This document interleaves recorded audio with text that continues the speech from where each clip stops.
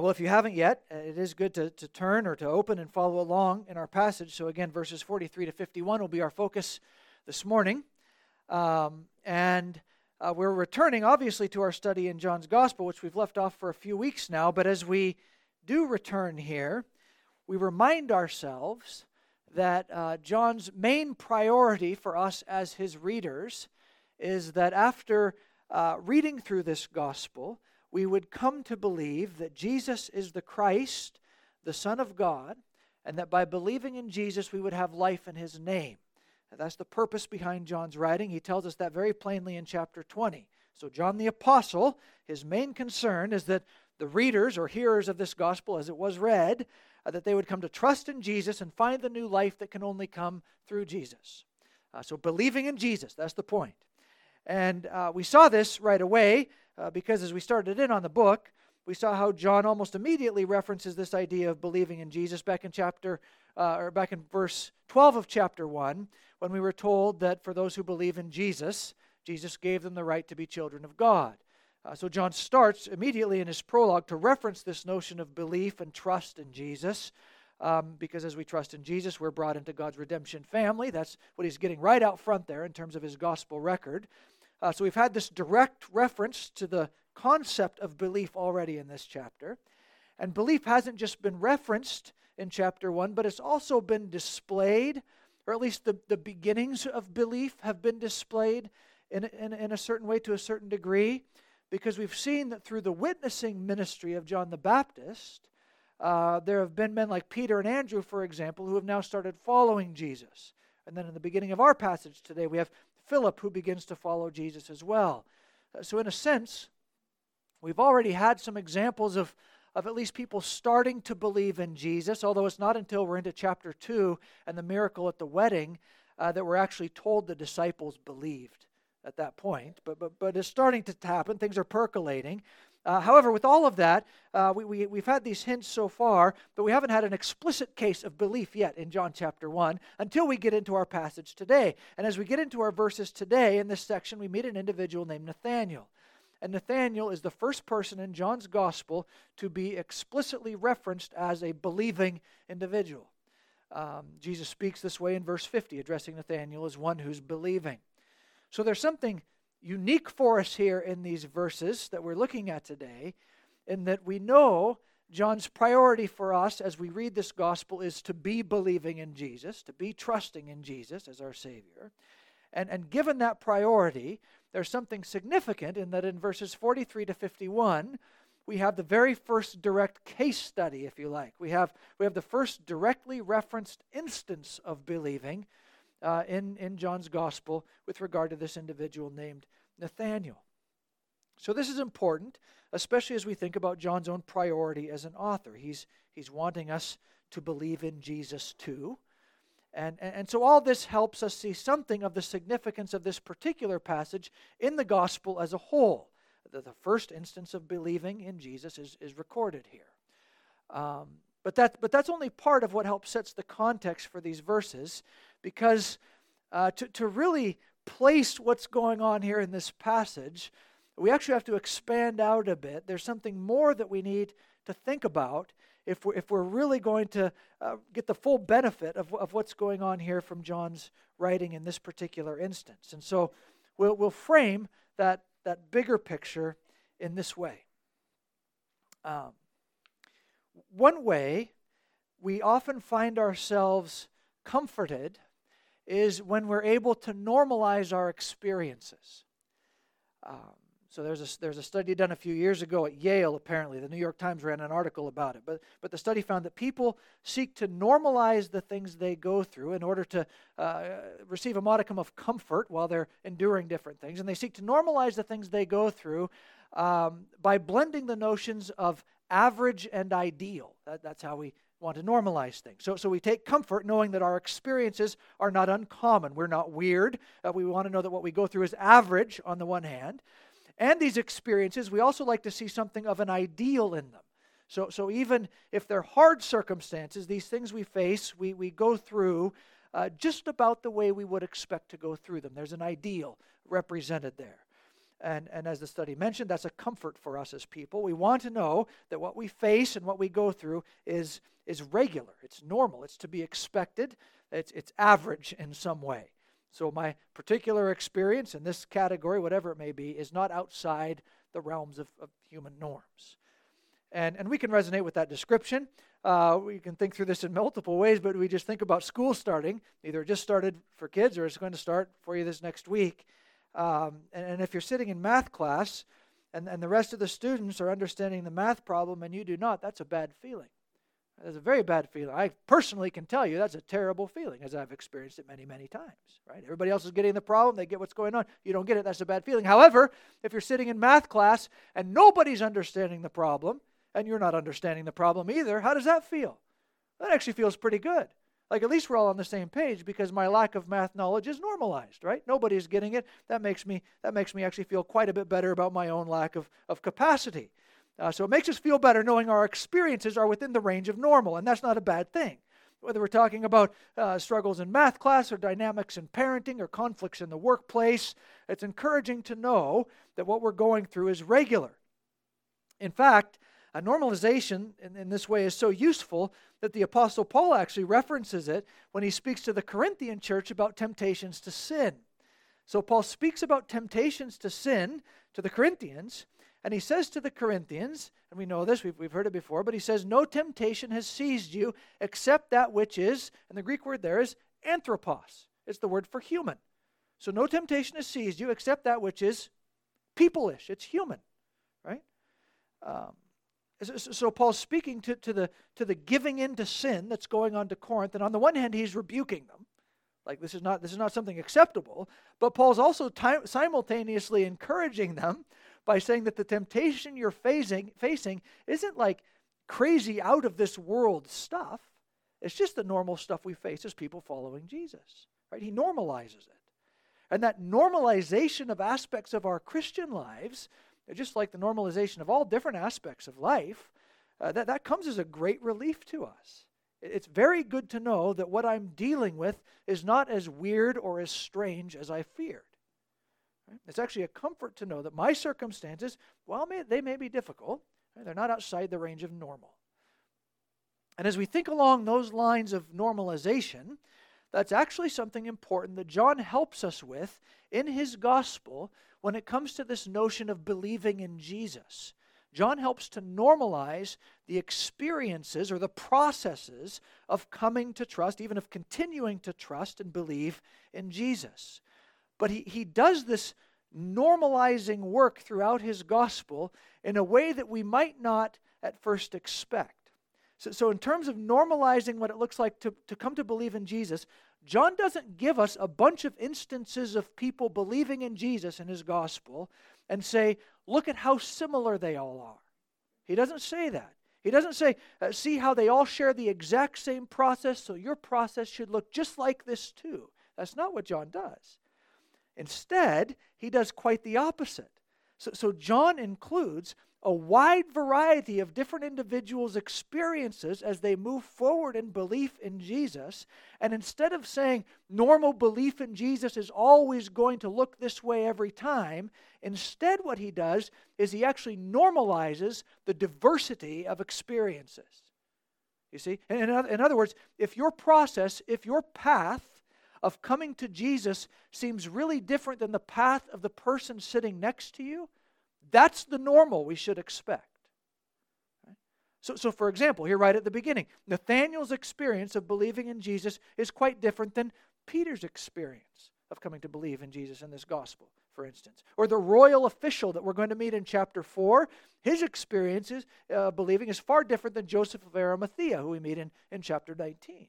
You see, what John does is he normalizes belief in Jesus by highlighting the different ways these people come to trust in Christ. What's normal about trusting in Christ is that your path to trusting in Christ will be very different than others around you. John normalizes their not being normal, you see, which can be an extremely necessary encouragement to us as we seek to know Christ more, as we think about our own believing in Jesus.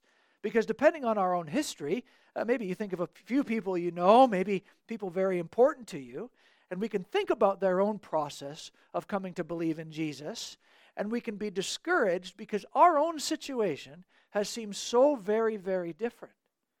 Right? Look at my background compared to their background. Look at the things I've done or the things I haven't done compared to the things they've done or the things they haven't done. It's just so different. And then at that point, that little voice can start to creep in that says to us, maybe you're not really cut out for this following Jesus business after all. I mean, what things have been like for you have been so abnormal. It's been so different for you than these other people who you've seen. Are you sure this believing business is really for you? But you see, to those kinds of doubting thoughts, John's gospel speaks to us and says, now wait just a second. One of the most normal things, one of the most average and ideal things about coming to believe in Jesus is how different all of our experiences are, right? It's not that there's not any sameness. We're not saying that. We're coming to the same truth. We're engaged in the same genuine repentance. We're called by the same Lord, quickened by the same Spirit. All of those things. There's sameness in that sense, and we'll even talk about some of the sameness today in this from this text. But the process of believing through this gospel, John's speaking to us and saying the only thing normalized about the whole thing is that it can't be normalized. Right? So throughout this gospel, we meet different people with different backgrounds, with different processes. And John's saying to us, in effect, come find some encouragement in all this, not in how all these accounts of belief are exactly the same, but come see something of your own process in the variety of ways these people have come to trust in Jesus, and be encouraged by the points at which you can identify. And if you can't identify, be encouraged by that too, because we're all different. So in John chapter 3, a highly respected, highly educated religious leader is considering what it means to trust in Jesus, a man who kept all the rules. And in John chapter 4, a religiously disrespected and outcast woman is considering what it means to trust in Jesus, a woman who broke all the rules. Nicodemus and the woman at the well couldn't be more opposite in everything about their process. What's normal about coming to believe in Jesus is that there is no normal. And in considering that, and considering the variety, we find a great deal of encouragement, even as our own diverse experiences here can be further understood. And we need encouragement in that from time to time. And so, as we come to our passage today, we have the first, not the only, we have the first instance of believing in Jesus that we find in John's gospel. There's going to be many others that are quite different. But we have the first instance of believing in Jesus, and of course, as we look at this, we'll discover that there's important truth for us to be able to rest in this morning. It involves this individual Nathanael, Nathanael's experience of trusting in Jesus, and there's things we can be encouraged by. And again, if there's things that are different, we just recognize that that's quite frankly encouraging to us as well, because that's exactly the kind of truth that John is laying out for us. So, we'll look at the text. Here we have this instance of believing. We'll call it that. Actually, we'll call it the first instance of believing. That'll be a good heading for what's going on here. And as we look at this passage, we're going to look at it in three parts. If you take notes, that can be helpful. We were gone on vacation. We heard three different sermons. And I think 2 out of the 3 pastors gave people the outline from the beginning, and I thought I usually forget to do that. Maybe I should be better about that. So I'll give you mine. Philip's witness to Nathanael. It's very creative. First point. Actually, if you want to, you could just write dull for point 1. Right? Point 2 would be Nathanael's initial response to Philip. Next to that, you could just write skeptical. You got dull, skeptical, and then for the final one, it's about Jesus. You could just write, he knows me. Okay, that's the third one. So as things begin here, Philip's witness to Nathanael, or we could just write dull there. Start out verses 43 to 46. If you look at that, we have Jesus going to the region of Galilee. And while things will end up centering on Nathanael here, we are first told about Philip. So in verse 43, we're told Jesus finds Philip and calls Philip to follow him. We know from places like Mark chapter 3, for example, that Philip becomes one of Jesus' main 12 disciples. So Philip will become part of that apostolic group of Jesus' central discipleship group. So here Philip is called. And we're told that he has a connection with Andrew and Peter, who came to Christ in the last section. Philip and Andrew and Peter, they're all from the same hometown, verse 44 tells us. So there's a little bit there about Philip. But other than that detail, not much is said about him here. In fact, nothing else is really said about him here. However, it is interesting to note that Philip's mentioned 3 other times in John's Gospel. So in chapter 6, in chapter 12, and in chapter 14. And you can go look at those sections for homework later if you want to. But at the end of the day, based on what we know about Philip from those other passages, let me just read you some different descriptions that scholars have given to Philip. Let's read you a few of them. First one, Leon Morris. He says this: Philip is not a particularly resourceful man. Another scholar described Philip as often confused and misguided. Another says Philip regularly, this one's kind of mean. Philip regularly seems out of his element, and it's probable that he was of limited ability. Right? And then one more. He says that Philip is commonly in situations where he is out of his depth.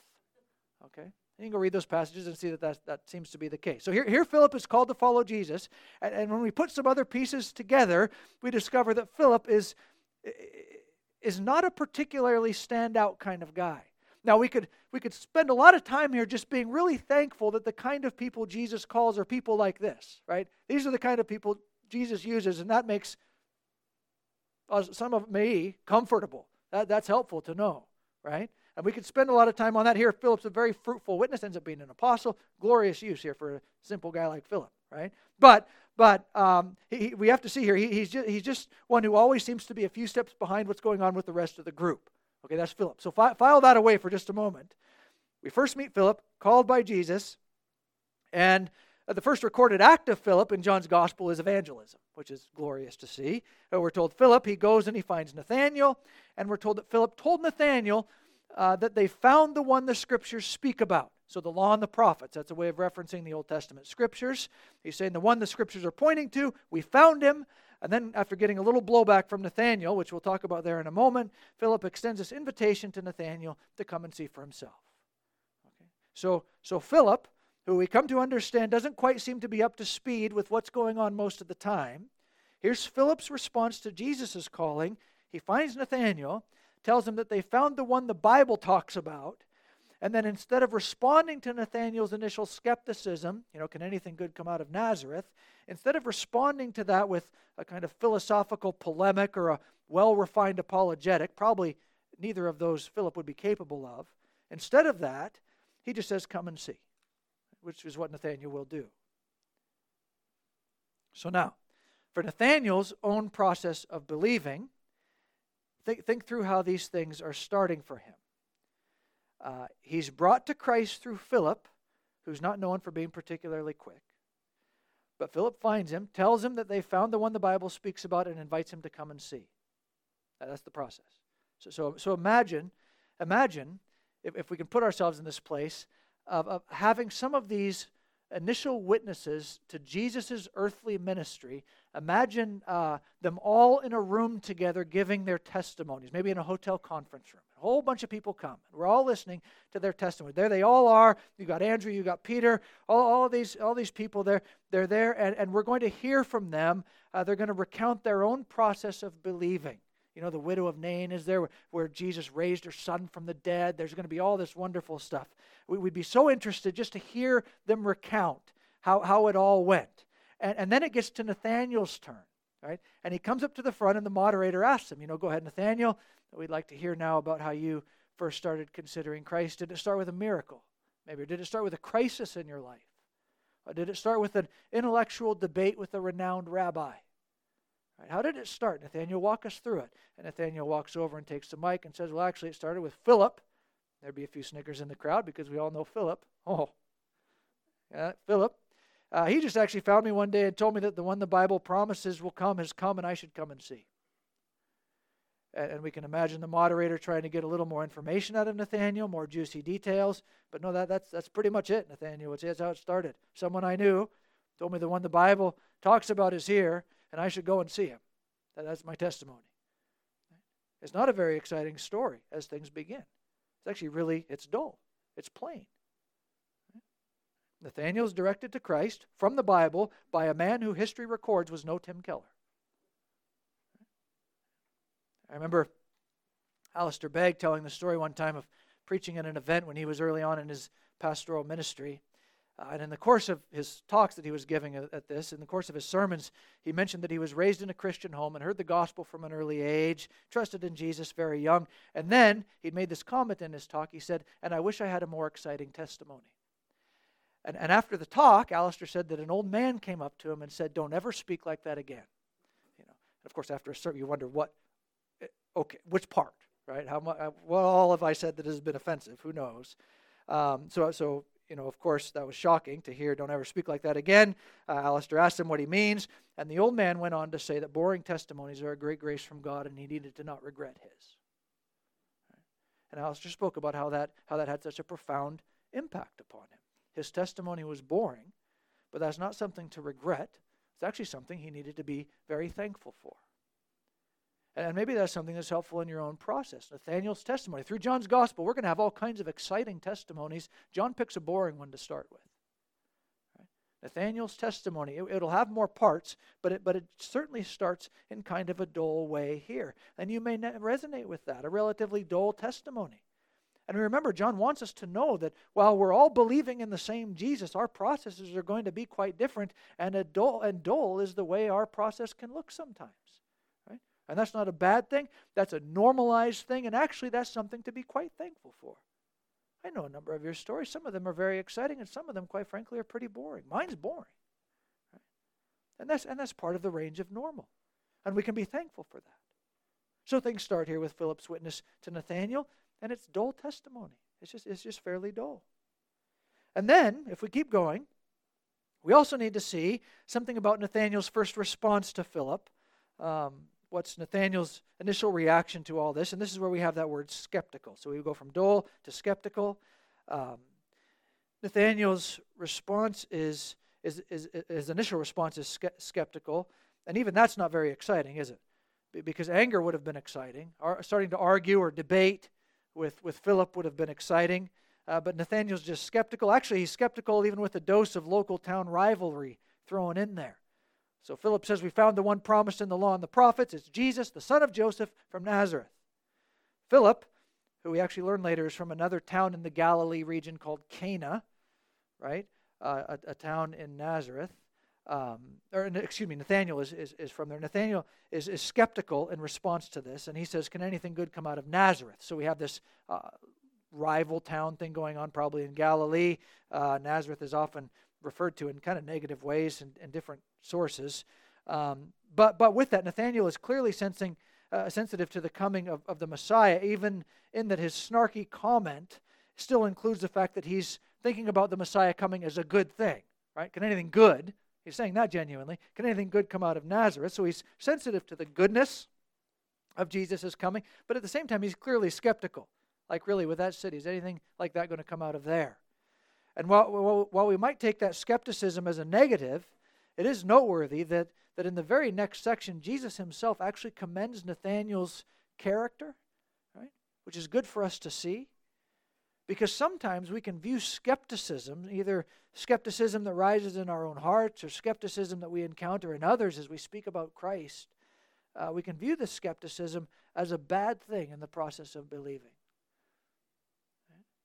But that's not always the case. It can be if the skepticism is sourced in a persistently hard heart, but it's not always the case. With regard to Nathanael here, Jesus will speak about him in terms of being a man in whom there is no deceit. So Nathanael, he's just a very straightforward person. Right?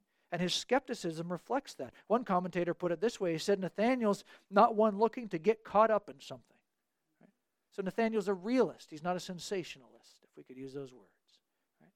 And to hear about the person of Christ, instead of just jumping on the excitement bandwagon, instead he's just he's rightly critical. He's not going to be overly excited just because Philip is excited. He's a little reticent. And again, we can be encouraged by this as we reflect on our own processes or the processes even of others who maybe we're witnessing to at the moment with regard to Jesus. Maybe whether it's your own reticence or the skepticism of others, there's something that we can take from this that encourages us in what would otherwise seem to be contextually negative. We speak to our friend about Jesus, and instead of excitement, there's reserve. Maybe that's how we felt at times in our own Christian faith. There's this hesitation. There's a period of being not quite sure this whole thing is making sense. But we can see from a situation like this that a response like that is not foreign to the process of coming to believe in Jesus at all. In fact, it might even be a positive reflection of an honest and careful heart, like what Jesus commends in Nathanael here. So that's something helpful for us to see. Nathanael's skeptical response might be a little jarring at first, but it's not a bad thing. It can sometimes be part of the believing process, and that's good. Paul tells us, doesn't he, test all things, hold fast to what is true?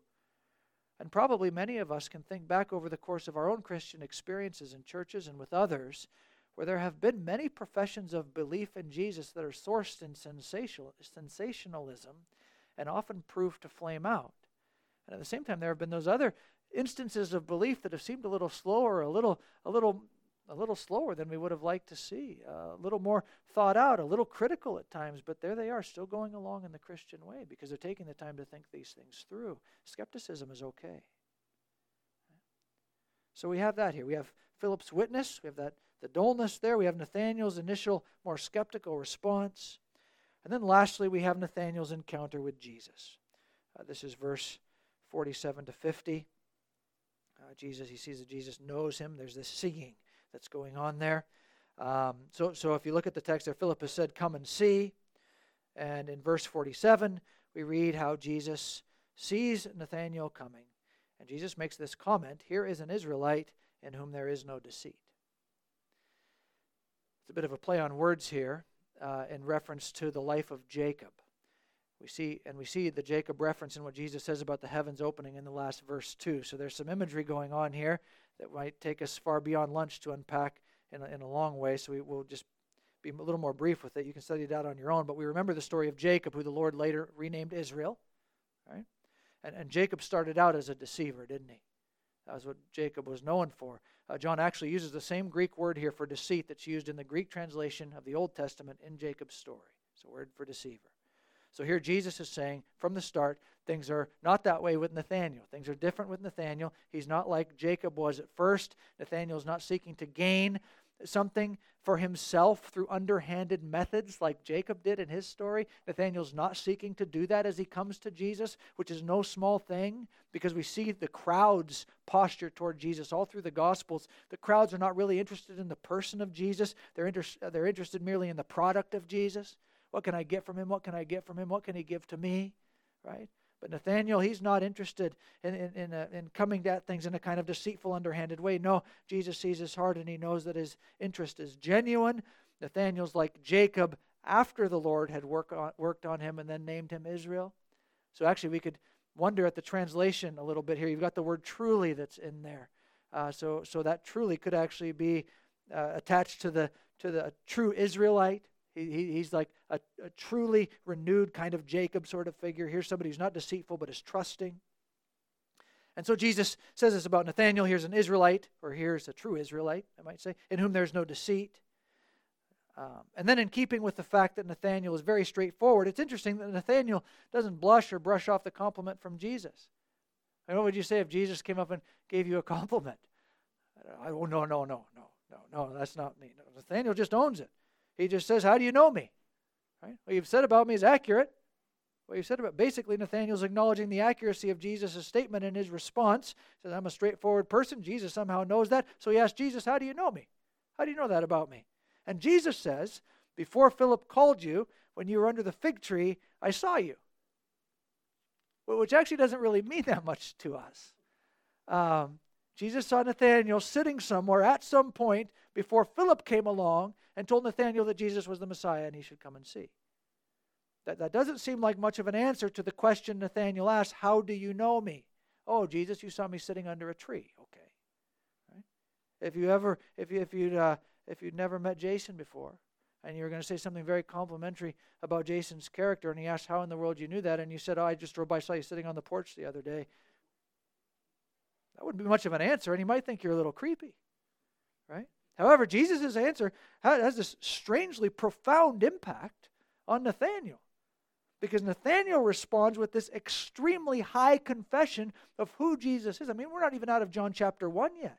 have this extraordinary confession of who Jesus is. So verse 49, he hears this thing about the tree, and he says, Rabbi, so teacher I'm now following and yielding to, right? Rabbi, you are the Son of God, you are the King of Israel. Now, to the degree that Nathanael understood the significance and bigness of that entire statement, it's hard to know. But thinking about the Old Testament that Philip had already referenced, we know Nathanael has some connection with an understanding of the Old Testament. In places like Psalm 2, you have God's Son, who's God's King, and the world is called to come and yield to him. So Nathanael's response to Jesus, in a sense, is very Psalm 2-ish. I will yield to you. You are the Son of God. You are the anointed King.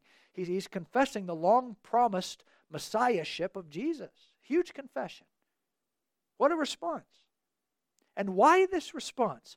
All Jesus said was, I know you because I saw you earlier under a tree. So why such a huge response from Nathanael? Well, as we look at the text, we are just plainly not told what Jesus says about saying what Jesus says about saying Nathanael affected him so much. We don't know. We could guess. Right? We could even take educated guesses. We could talk about how in Hebrew literature a fig tree is often symbolic of home, a place of rest, a place of private prayer. And maybe Jesus is referencing a time of private devotion that Nathanael had recently where his heart was uniquely quickened, and somehow he knows Jesus knows that. We could speculate on things like that. Maybe that's there. Right?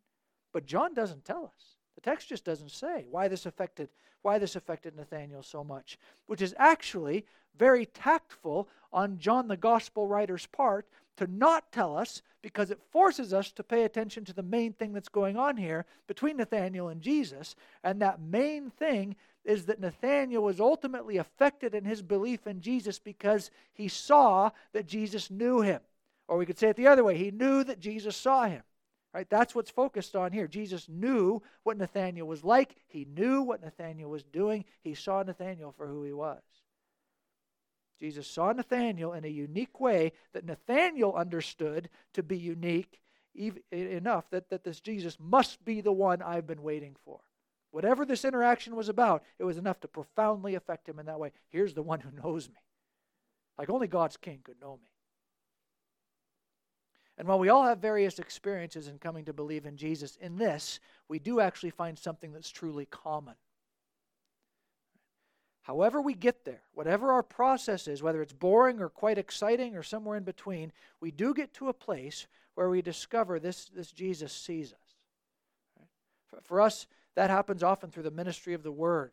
Oftentimes, whether it's through the preaching or our own Bible study, we realize that Christ, who is at the center of this book, speaks through His Word and proves that He knows me intimately. Right? And what does that do to us? Well, it draws us out in belief. The way His Word searches my heart and convicts me, only He could know that. Right? And then the way His Word searches my heart and brings the solace and comfort and meaning and clarity and sustaining truth that I need in such an individually unique way for me. Right? Who else could this be but God's promised Savior King? And we believe. We believe. I would imagine to some degree that this element is a common part of all our various paths to belief. Through the Scriptures, you have come to feel the genuine, weighty, and grace-filled reality that I am known by Jesus.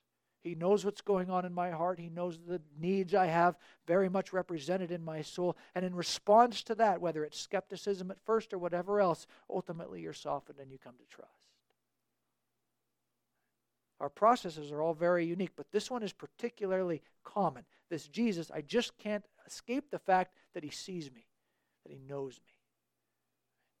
And for one who knows me and still calls me and promises me life, I will be trusting in Him.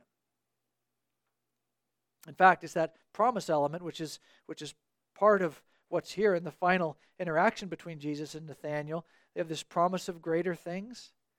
You know, Nathanael believes in Jesus because Jesus has proved to be the one who knows him. And Jesus says in verse 50, He says, do you believe because I told you I saw you under the tree? You'll see greater things than these. And then Jesus references something else in the story of Jacob, this instance where Jacob has the dream in Genesis 28 where the heavens are opened and you have the angels are going up and down on a ladder between heaven and earth.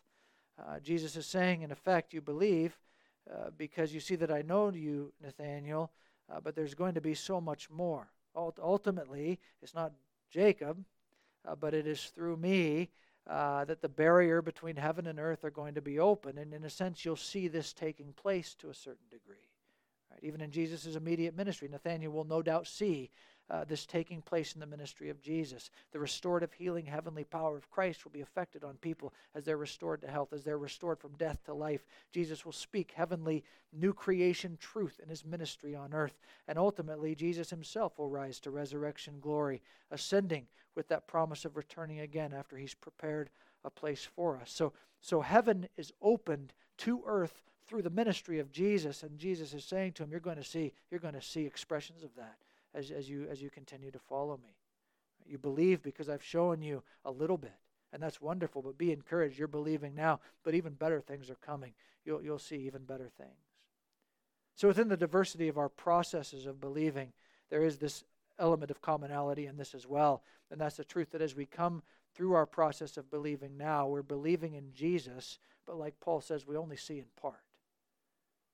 We're believing, but there's still struggle.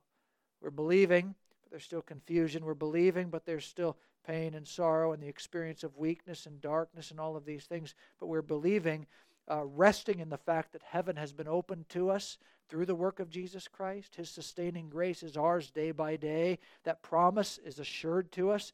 That resurrection, new creation hope belongs to us even now as we wait. The heavens and the earth heaven has been opened to earth through Jesus, and we rest in that constant provision of his grace and mercy that extends in that way. And at the same time, we still look forward to the fullness of heavenly blessings that are open to us through Christ and what he's accomplished in his cross and resurrection. This is something that's common for us. In fact, there's a little clue here that John wants us to see the commonality, because he actually switches in verse 50 from a singular you to a plural you. You all will see better things than these, Jesus is saying. And that's important to consider. We believe before better things. That is common to all our processes in coming to believe in Christ. As we come to trust in him, or maybe after we've been following Jesus for some time, we can start to wonder about the difficulties that persist. The Jesus saw me under the tree lasts a while, but that might not be what can sustain us long term. And we might start to wonder at the hardships we keep facing, the wounds that still seem to be bleeding and they're not healed. But here's something that's common to all believing in Jesus in this life, in that the fullness of what's promised to us in Christ is guaranteed now, but not experienced fully yet. We believe before better things. Those better things are sure, they're coming. The fullness of heavenly blessing Jesus obtained through his sacrifice on the cross, resurrection glory, paying the curse of sin, all of those things, they're coming, but we wait for them expectantly now. We don't have the fullness of all of that yet. So it is common to all our experiences of believing that we are believing before better things, and we take comfort in that. It's normal for us to be trusting in Christ and have things not whole and complete yet. But still here we are trusting in the one who opens the way between heaven and earth, because our future hope of glory is secured by him. In fact, we had a little bit of this in the last lyric of the song we sang just before in the song, two songs before the sermon, didn't we? Where we have the statement, I will wait until I see him, though the twilight turns to night. I wonder if your twilight has turned to night recently. Right? Though the twilight turns to night, for my hope is not defeated, it will greet his dawning light. And our hope will greet the dawning light of Christ when the fullness of all that he's promised is before us, and we will see.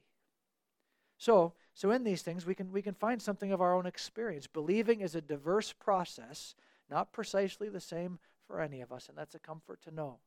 Here we have some dullness, here we have some skepticism, but here we also meet face to face the knowledge of the Lord Jesus, that he's the one who not only knows us as we are now, but promises a future of better things because he's opened the way between earth and heaven. And in that we take great comfort. Let's pray together. So, Father, we're thankful for your word, and we pray that we'd be encouraged by it in our own processes, however diverse they may be. May we be encouraged that Jesus is the one who knows us and who calls us and who secures us, and who not only promises us a future full of extraordinary heavenly glories, but he's the one who has secured that future for us through what he's done on the cross and we rest in that. We thank you that his love is expressed for us perfectly there, and we're thankful that we can know this truth through your word. In Jesus' name, amen.